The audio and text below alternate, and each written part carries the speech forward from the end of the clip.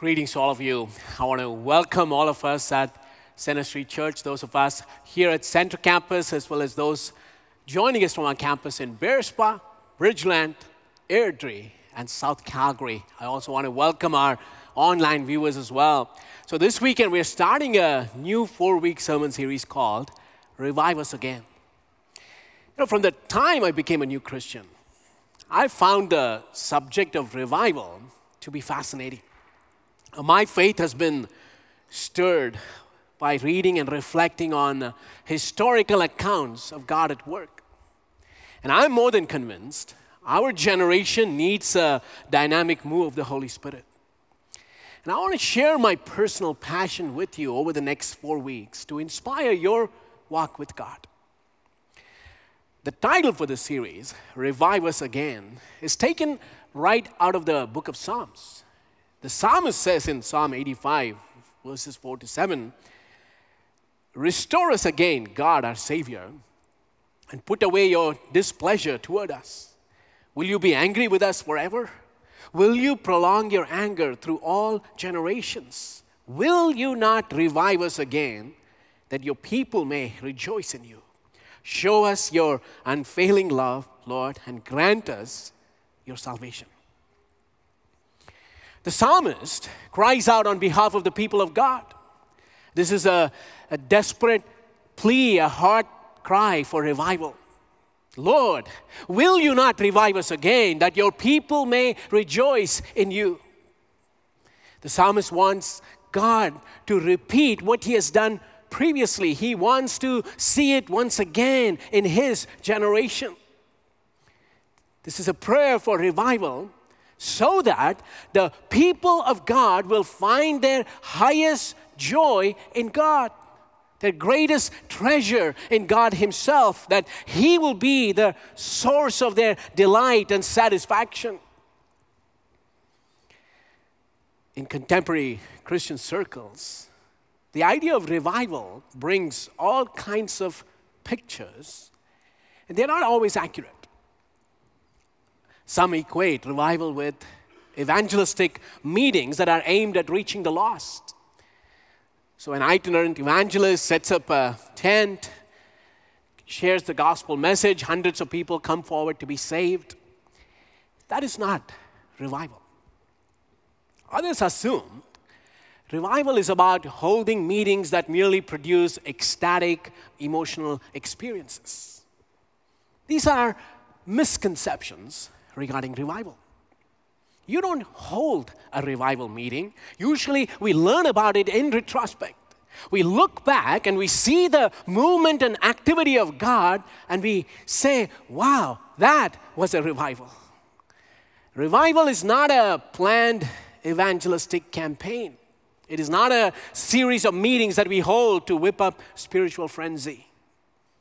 In fact, the noun revival is never used in the Bible.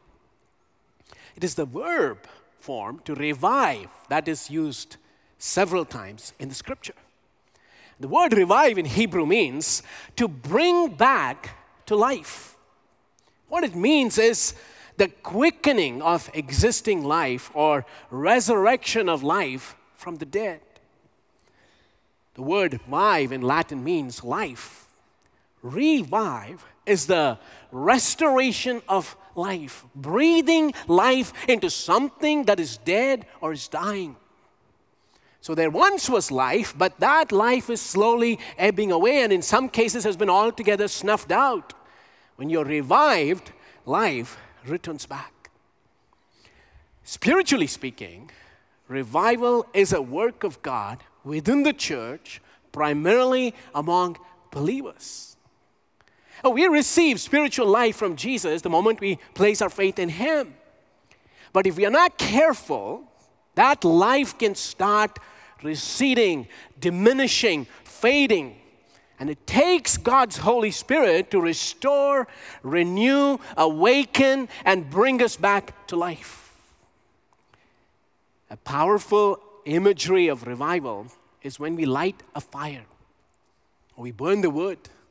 And after a while, the fire is dying and all we see are embers. And what do you do to revive the fire? you blow so that the flame can be kindled once again. And as you blow, the flame starts to flicker, and then it comes alive, and soon we have a roaring fire. That is an imagery of revival. God breathes life into His church. A revival is needed because of the default mode of the human heart. It's easy to become spiritually lukewarm, to lose our spiritual passion, to simply conform to the patterns of this world. Now, all through the Bible, we will see the cyclical pattern of spiritual apostasy and renewal. You read the Old Testament. Israel repeatedly lost their spiritual zeal. They gave into idol worship. They wandered far away from God. They compromised their faith. They tolerated sin. And God brought them back to Himself numerous times. He restored their spiritual life. He revives them again. That is true of the entire Old Testament narrative. Now, what about the New Testament? Are the people of God in the New Testament spiritually consistent? Do they maintain red-hot passion for the Lord? Do they remain steadfast in their faith? And when you look at the book of Acts, you see a church on fire. But within a few decades, you come to the book of Revelation. Jesus speaks here to the 7 churches in Asia Minor. And it appears so many of these churches had lost their love for Jesus, become spiritually lukewarm, and were in desperate need of revival.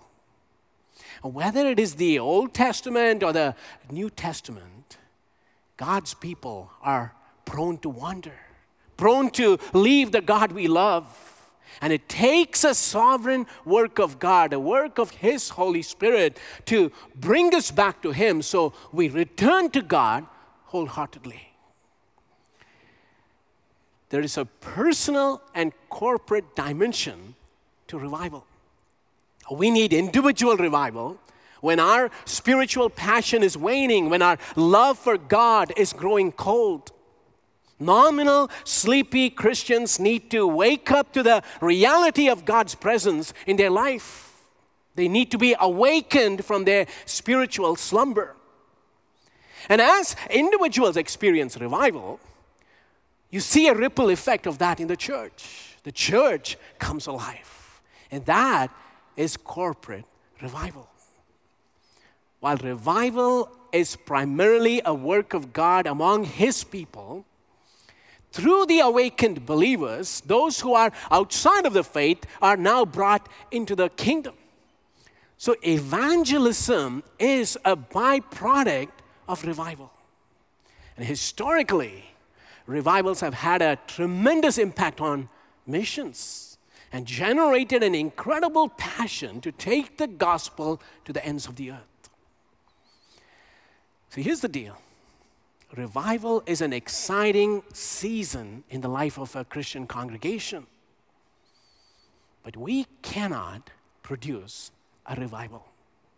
You can't push the right buttons and manufacture a revival. We can seek God for it. We can prepare our hearts. But only the Lord can send revival. It is a sovereign, mysterious work of God. Revival is a divine visitation when God comes down to us in power. And when that happens, the ordinary work of the Holy Spirit is intensified. Now keep in mind, the Holy Spirit of God is always at work. But in revival times, the work of the Holy Spirit is amplified, highlighted, heightened, and taken to the next level. And that ushers a season of spiritual breakthroughs. And the normal gospel ministry of the church accelerates and surges forward with extraordinary power. The wind of God's Spirit blows for a season to realign us so we return back to God's original purposes, both as individuals and as a church. And when that purpose is accomplished, we return to a new normal. Revivals don't last forever. They come and they go. But they have a restorative function. And God's plans are accomplished and His kingdom advances powerfully through this. Now, I've taken extended time to give you a good definition of revival so we are on the same page. And this will serve as a foundation to this entire sermon series. As much as revival is a sovereign work of God, both the Bible and church history attest to the fact that God responds to our efforts, that we have a role to play, that we are not altogether passive in this process. We set the sails high, so when the wind comes, we are ready to harness it. So if we want to see revival in our day and age, we need to reclaim some things. We need to return to some things. We need to recover some things. And in this series, I will highlight 4 things that we need to reclaim, bring back again. And these are not some new spiritual truths that you've never heard. These are the basics of our faith. It is about unreservedly returning to the foundations of our faith system. That is our part in ushering a revival. And today we'll start with the first aspect we need to reclaim. I'm going to talk about reclaiming prayer. The text for today is from 2 Chronicles chapter 7, verses 11 to 16. So if you're physically able, I'm going to ask you to stand as we honor the reading of God's word. 2 Chronicles chapter 7, verses 11 to 16.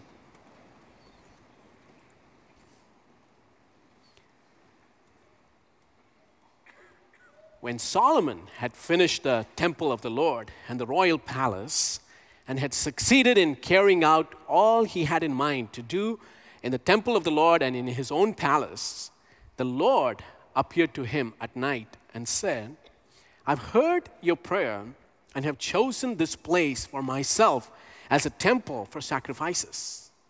When I shut up the heavens so that there is no rain, or command locusts to devour the land, or send a plague among my people, if my people who are called by my name will humble themselves and pray and seek my face and turn from their wicked ways, then I will hear from heaven and I will forgive their sin and will heal their land. Now my eyes will be open and my ears attentive to the prayers offered in this place. I've chosen and consecrated this temple so that my name may be there forever. My eyes and my heart will always be there. Would you pray with me? Lord, we silence our hearts so we can hear your voice, so our hearts can be open to your truths. And we pray that you will now minister to us, and you will visit us again. You will cause your word to come alive in our hearts. And you challenge us to reclaim prayer in the life of our church, in our individual lives. Show us, Lord, what we need to do in order to see a move of the Holy Spirit in our generation. So we give this time to you. Speak to us in the power of your Spirit. We pray this in Jesus' name. Amen. You all may be seated.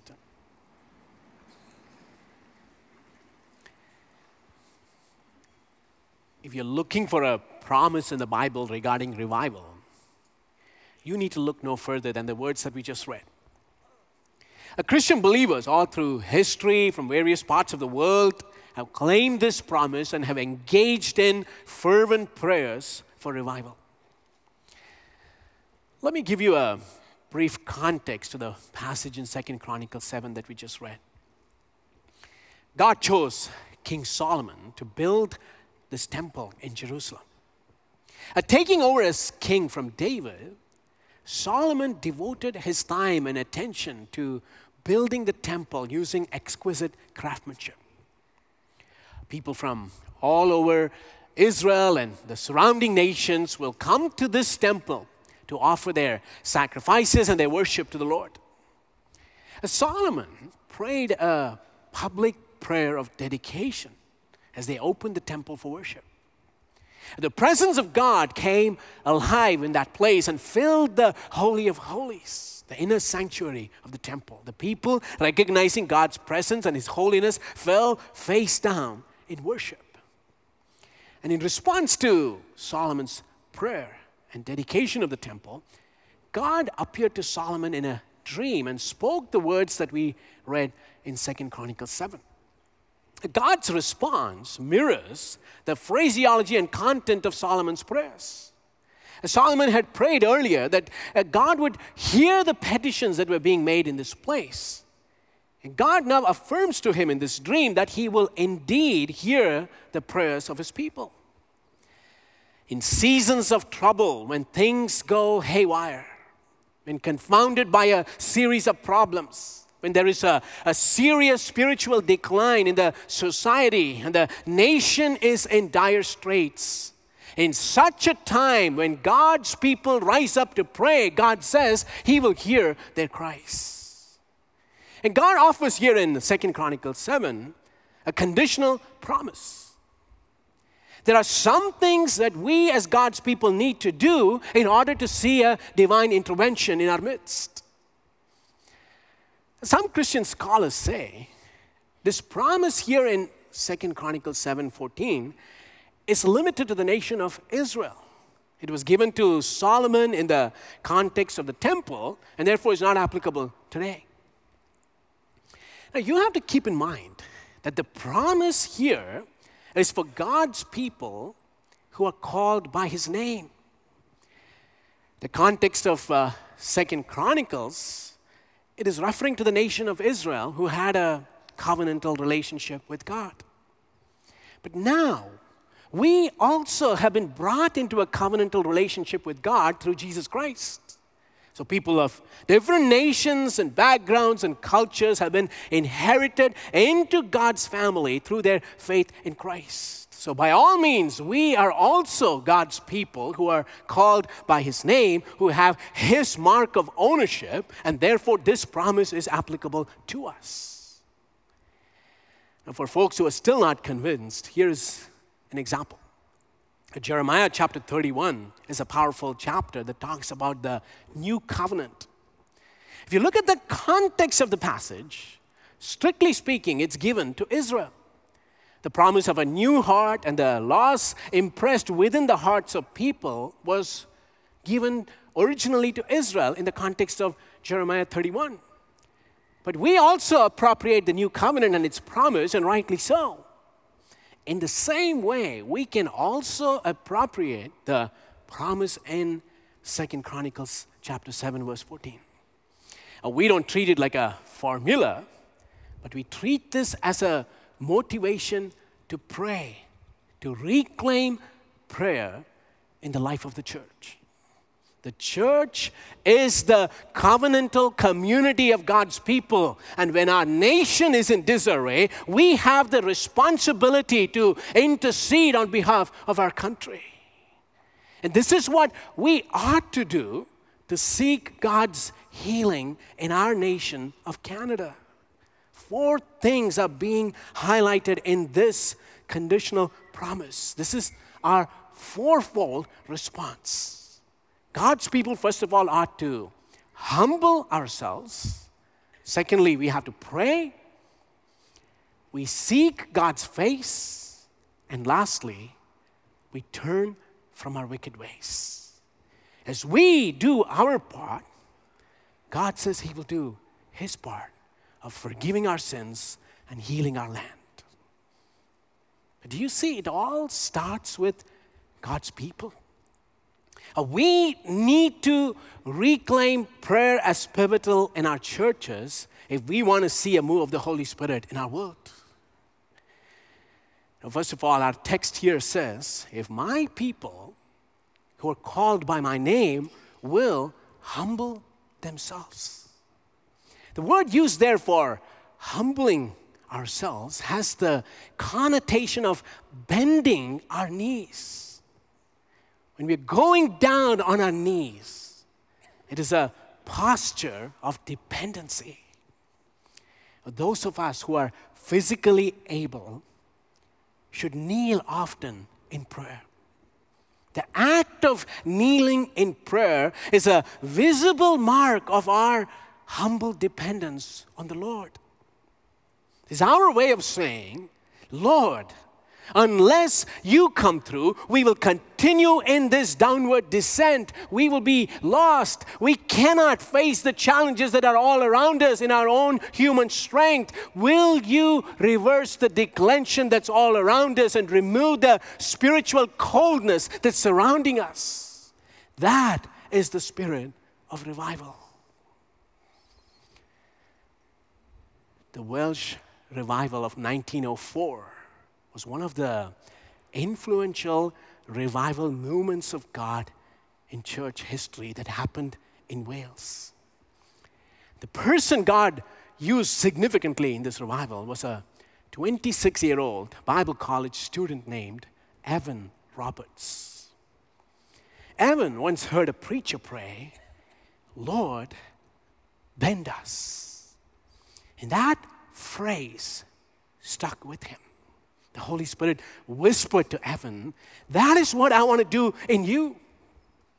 And so Evan Roberts started praying, Lord, bend me. And Evan says that moment as he yielded to the Holy Spirit, he felt his heart ablaze with a passion to go through the length and breadth of Wales and tell of his Savior. And in this revival work of God, the power of God came alive in a nation. And in a matter of months, 100,000 people were added to the church. Along with that, a deep and incredible work of God happened within the church. The effect of the revival on Welsh society was unmistakable. They say output from the coal mines slowed because the horses wouldn't move. Transportation slowed down. Why? It's because coal miners were impacted by this revival. And they no longer kicked or swore at their horses, and the horses didn't know what to do because they were used only to responding to swear words. Isn't that a good problem? The police had not much to do because the crime rates had drastically reduced in the community. So one police sergeant decided the police officers need to form singing quartets so the churches can make use of them. And Evan Roberts' simple prayer, "Oh Lord, bend me," blossomed into the theme of the revival. Bend the church and save the world. So we take cues from that. And we humble ourselves and ask God to bend us. Secondly, we pray. We pray. We give ourselves to the noble call of prayer, one of the highest privileges that has been entrusted to us as humans. In 2009, my wife and I moved from India to Canada, and we've now lived here almost 13 years. And what I have observed is this: the strength of the North American church is also its greatest weakness. When you survey the landscape of Christian churches in North America, there is no shortage of church growth resources. We are inundated with ideas, strategies, plans, books, and conferences that tell you how to do church. Many churches think that they can script their own future by relying heavily on their creativity and resources. Now, I don't want to be critical of these things because they are helpful and can be God-honoring when it is used and done in the right way. God is not against our plans and strategies. He uses those very things to advance His kingdom. So hear me, I'm not advocating for us to ditch strategies and planning. That would be wrong. But here is a caution. If we are not careful, we can succumb to the lure of novelty and perpetual innovation. Or we can place our faith in our ability to strategize our way out of our problems. And rather than looking to God and going down on our knees in humble dependence, we can jump from one idea to another thinking, therein lies our solution. Now look at churches in so many other parts of the world who barely have any resources, and they are confounded by persecution and all kinds of problems and challenges. In the midst of all of that, the Holy Spirit of God is alive and well in their midst. Why? It is not because of their brilliant strategies, but it is their dependence on the Lord expressed through fasting and prayer that moves the hand of God.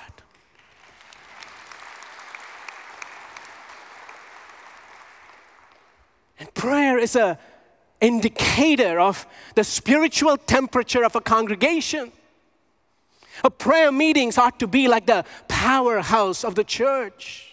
Out of that springs plans, strategies, our ministry and service to the world. Prayer fuels all of our missional efforts.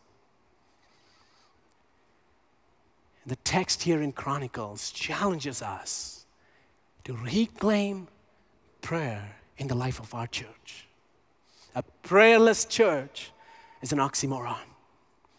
Personal prayer and corporate prayer are both critical if we want to see a move of the Holy Spirit in our generation.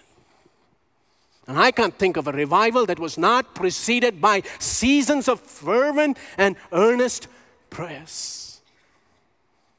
And if there's anything that this sermon series will do, that it will elevate the value of corporate prayer in our congregation.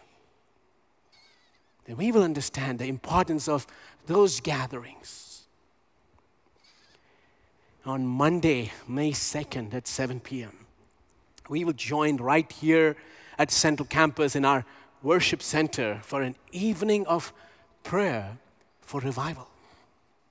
And I would encourage every one of you who's listening to me to make all your efforts to be here at church that evening.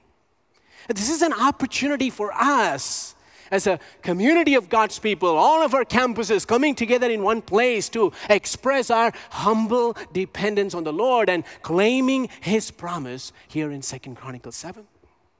Would you put that event in your calendar?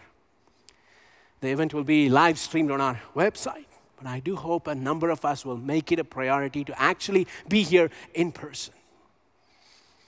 Because the power of God is unleashed when His people gather in prayer. Something always happens when God's people pray. So every time you hear of a corporate prayer gathering at the church, make every effort to attend.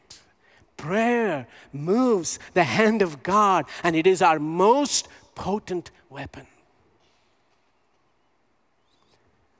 So we humble ourselves, we pray, and we seek His face. Seek His face. There's a level of desperation here. It's not a casual prayer, not a perfunctory prayer, not a ritualistic prayer. This is a desperate cry for God. When our text says, seek His face, the word for seek is used in dire times when God is our only hope for deliverance. You know, we don't seek revival for the sake of church growth.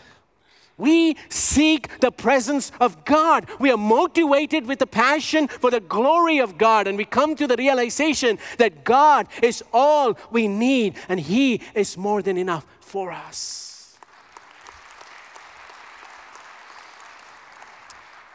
You know, the problem with many believers is we think we already know the Lord. And yet there are depths and dimensions in our walk with Jesus that remains unexplored. Seeking God ought to be an ongoing experience. When we stop seeking God, we become spiritually stagnant. We get stuck in a rut. We don't progress in spiritual maturity. We hit a status quo that applies to us as individuals and as a church. Seeking God earnestly is the normal Christian life. And in seeking Him, we find in His presence is fullness of joy. In His right hand are pleasures forevermore. Nothing can be compared to that.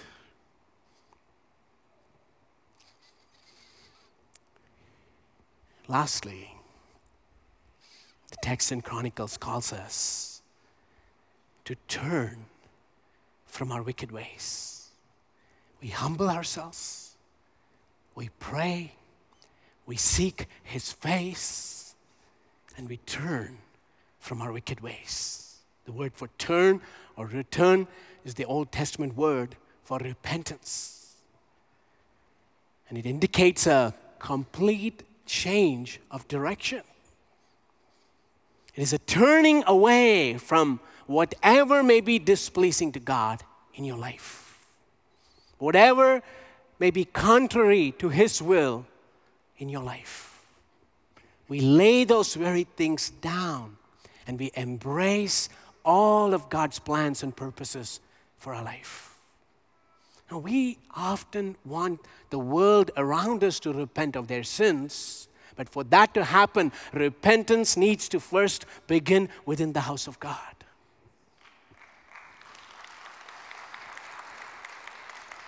Confession of sins on our part, acknowledging our failure to live according to God's standards, having our conscience cleansed, triggers a move of God in our midst. So let me ask you, is there something in your life that is not honoring to the Lord? Are there any undealt sins in your life that you've been carrying for a long time? That is a serious question. That's a question that requires honest examination. And if the Lord were to convict you of something, that is a time for you to confess those very sins and receive His forgiveness and His strength to live a life of victory. So when we humble ourselves as God's people, when we pray, when we seek His face and confess known sins in our life, God says He will do His part. He will forgive our sins and He will heal our land. That is His promise. I will hear from heaven. The heavens open. You know, in the Bible, when the heavens are shut, that is a sign of God withholding His presence. It is clearly a sign of judgment.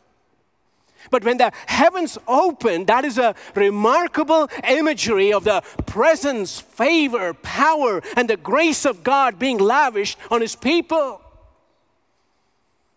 We want open heavens. Dr. Martin Lloyd-Jones, the British preacher from the 20th century who had a great passion for revival, called revival times as days of heaven on earth.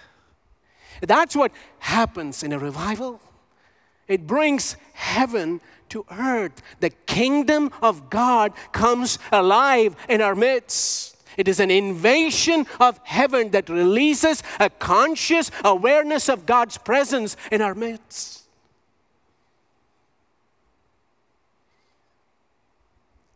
So God says when we do our part, when we hold our end of the equation, He will do His part and reverse the spiritual declension that's all around us.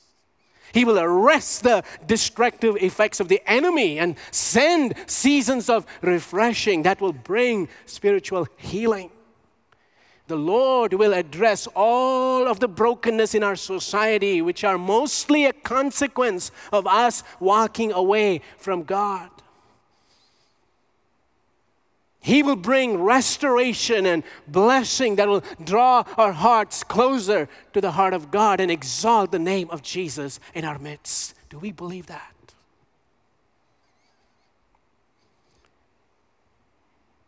I'll close with this true story of a church that claimed God's promise. And it led to an outpouring of the Holy Spirit that changed the eternity of thousands of people. A young senior pastor took over the mantle of leadership of a relatively small congregation of about 250 people. And this church had gone through several ups and downs ever since they were planted. And just before this senior pastor took over the leadership, the lay elders of the church covenanted to pray earnestly. And the first Sunday, this 32-year-old senior pastor preached. In his spirit, he sensed a heavy weight being lifted off the congregation. And he received an assurance that moment that God was going to bless this church. And for a split second, he says he saw rays of light poured into the sanctuary as a divine confirmation of the new work that God wanted to do in their midst. However, this church had lots of issues. People gravitated towards close-knit communities and became cliche groups, and the newcomers in the church felt left out. A relatively small percentage of people in the congregation were actively serving. At one point, the children's ministry was on the verge of shutting down because of a lack of volunteers. So once again, faced with these daunting challenges, the senior pastor, the lay elders, and some of the members of the church prayed fervently that God would raise laborers for the harvest. Some people committed to pray before the Sunday service. Some prayed all through the Sunday service.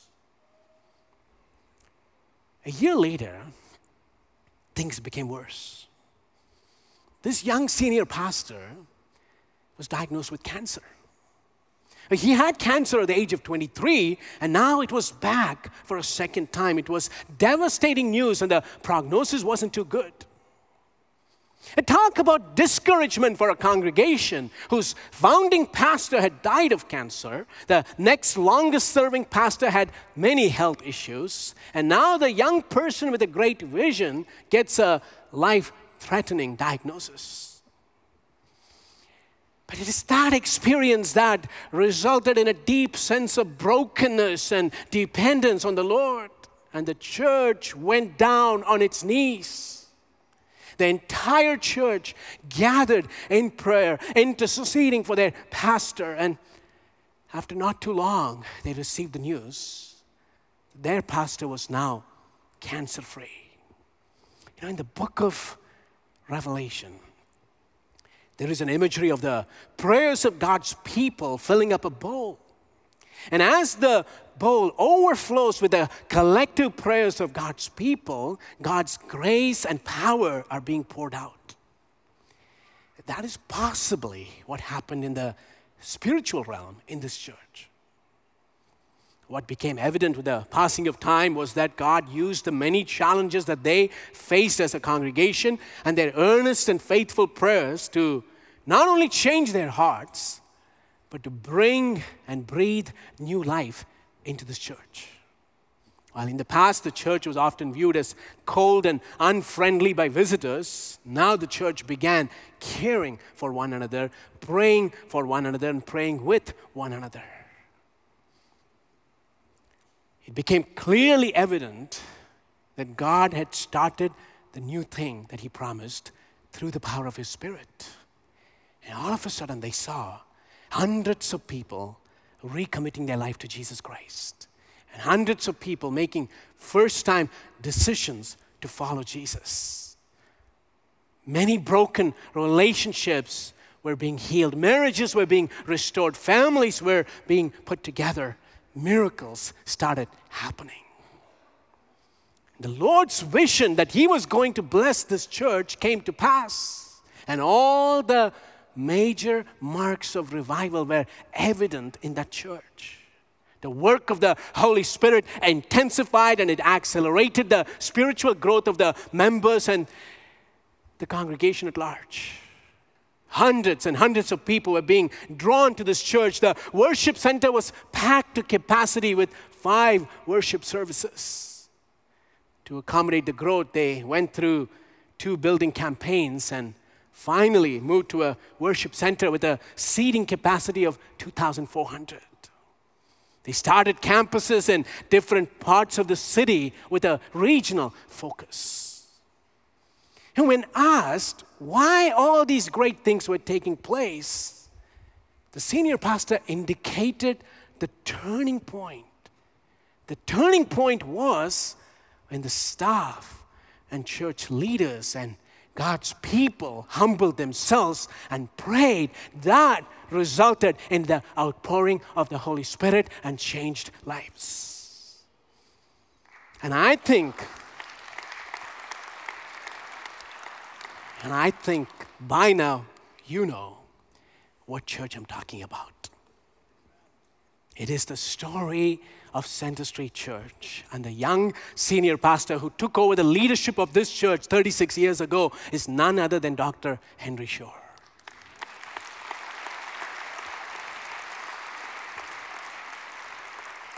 This is the story of our church.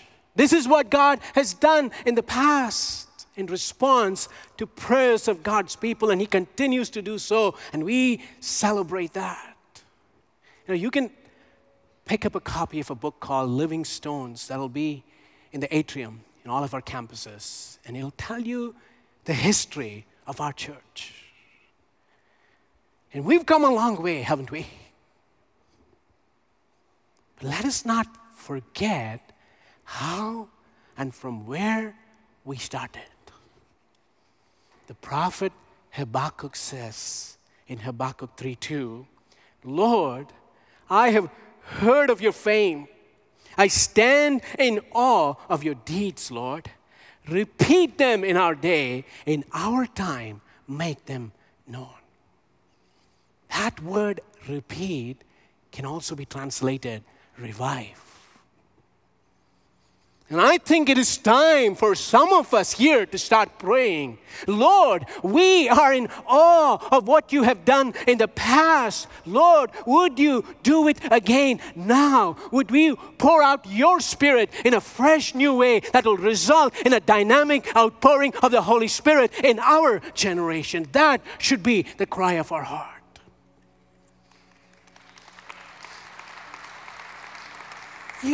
Let's not rest on the laurels of our past.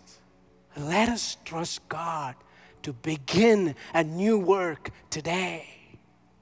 And we know we can't make it happen. We can't orchestrate this movement. But we have a God on our side who's well able to do that. And my Bible says He's the same yesterday, today, and forever. So if we want to see that happen in our time, we need to reclaim prayer and seek His face like never before.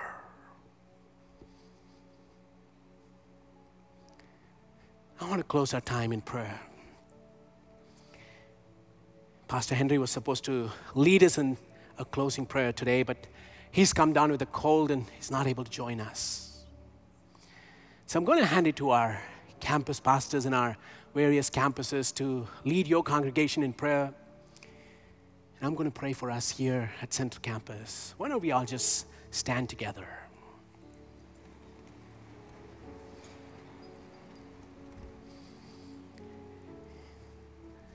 Let's quieten our hearts. And this is a time for us to pray. Pray that God will do a new work. Thank God for what He has done in the past. May our prayer be, Lord, will you not revive us again, that your people may rejoice in you? So let's maintain a moment of silence so we can pray from our hearts, and then I'll close us in prayer.